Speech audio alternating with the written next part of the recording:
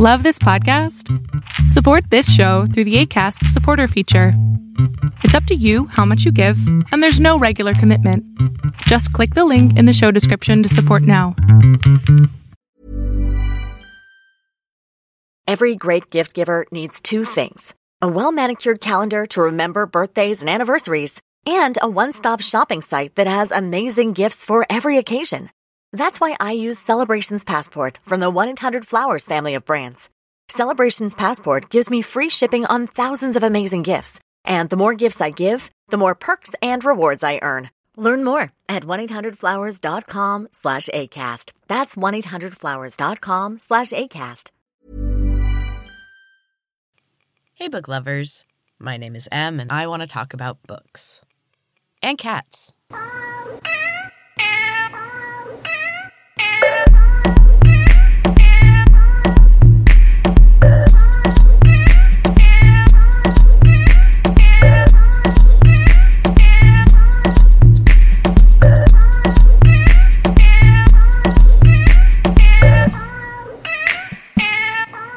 Hey, book lovers, welcome back. It has been a busy reading week for me, really just the last couple of days. But that means I have two books to discuss this week.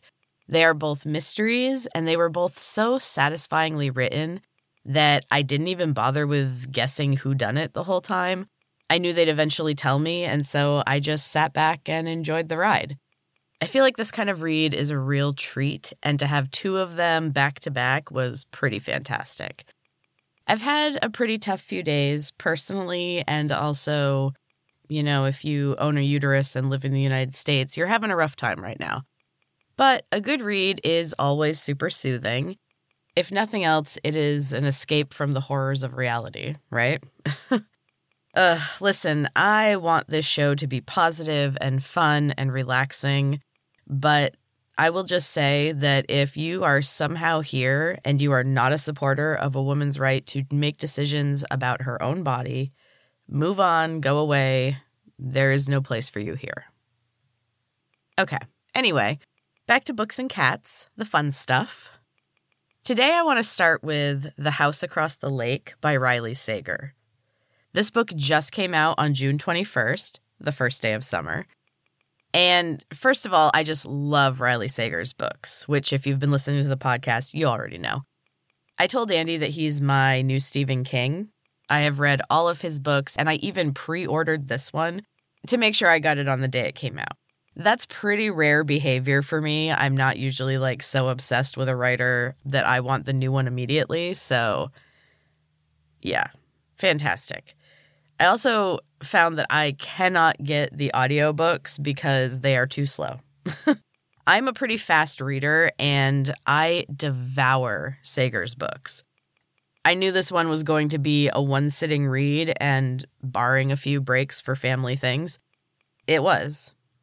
And as always, after inhaling one of these books, I'm bummed that it's over, which shows the quality of his writing. I love a good mystery, and he does it so well.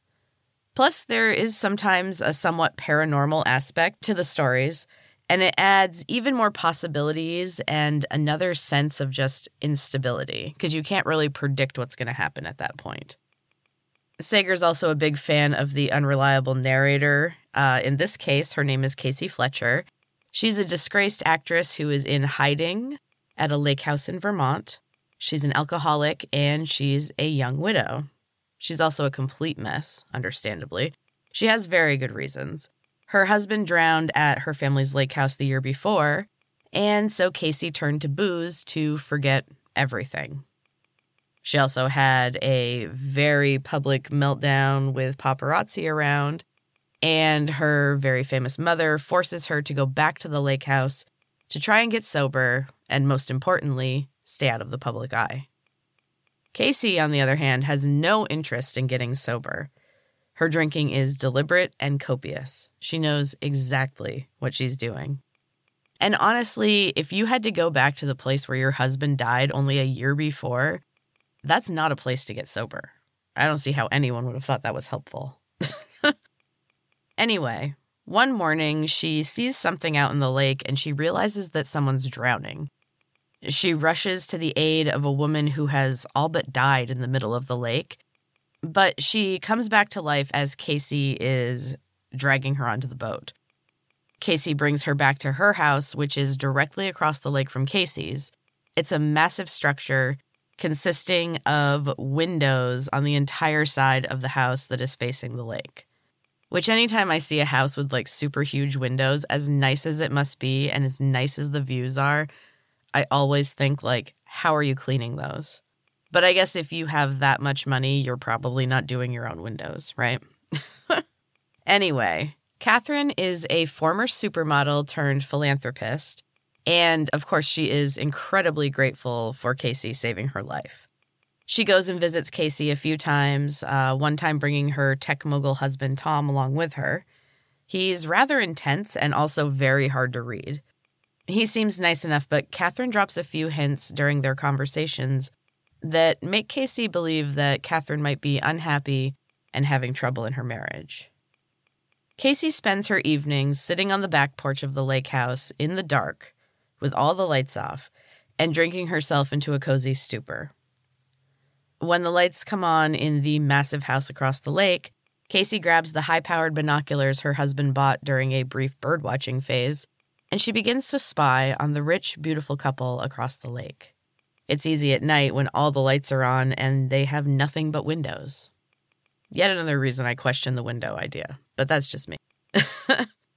Casey quickly discovers the disharmony between Catherine and Tom. She spies them having an argument one evening, and the next day, Catherine is gone and not answering her phone. Tom tells Casey that she went back to their apartment in New York City and is avoiding her. But Casey doesn't believe him. This book is so good.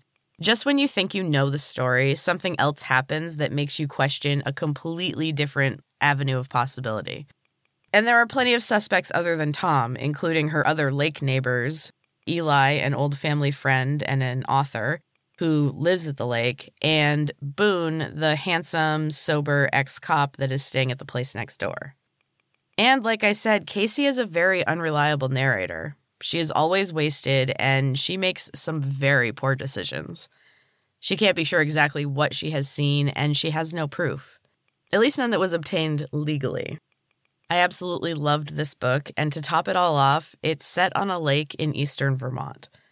And the descriptions of the lakeside in Vermont are absolutely perfect.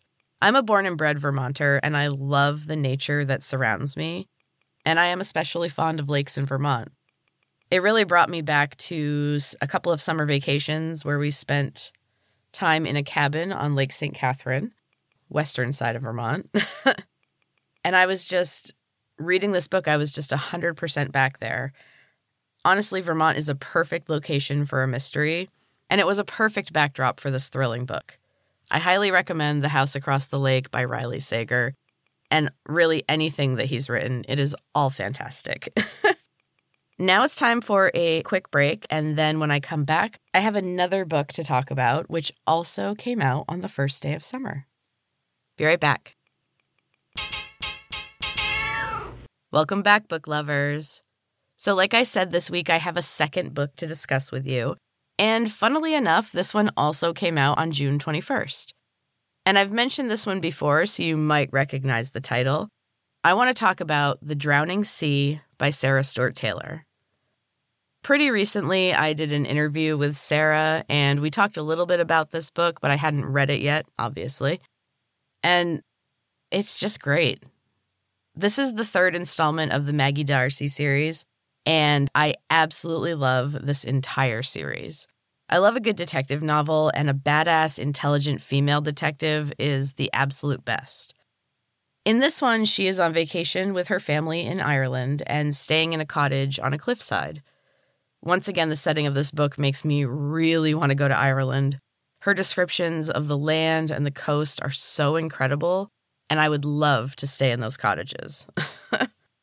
Maggie is spending the summer there with her daughter Lily, her boyfriend Connor, and his son Adrian. They're kind of testing out life together as a family, and honestly, it's going pretty well.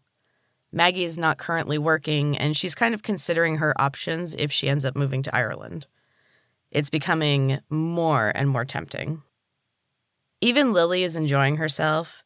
Maggie has been worried about her since her father passed, but a new place and some new faces really seem to be helping her, especially when she meets a handsome young musician named Alex and falls in love for the first time.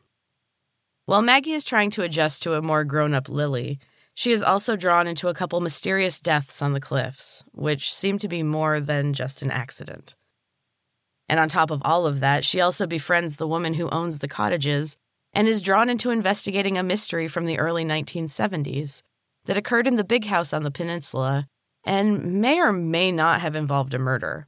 It's all based on a memory from a woman who was only 10 at the time, so there's a lot of questions.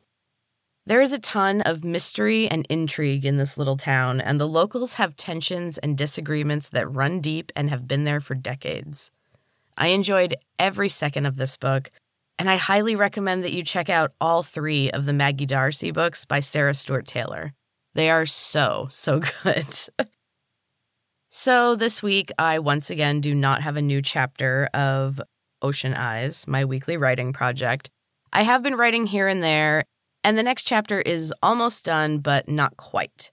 There has been a lot going on in my life, and sometimes there just isn't the time or the energy to write. And it's just been one of those weeks.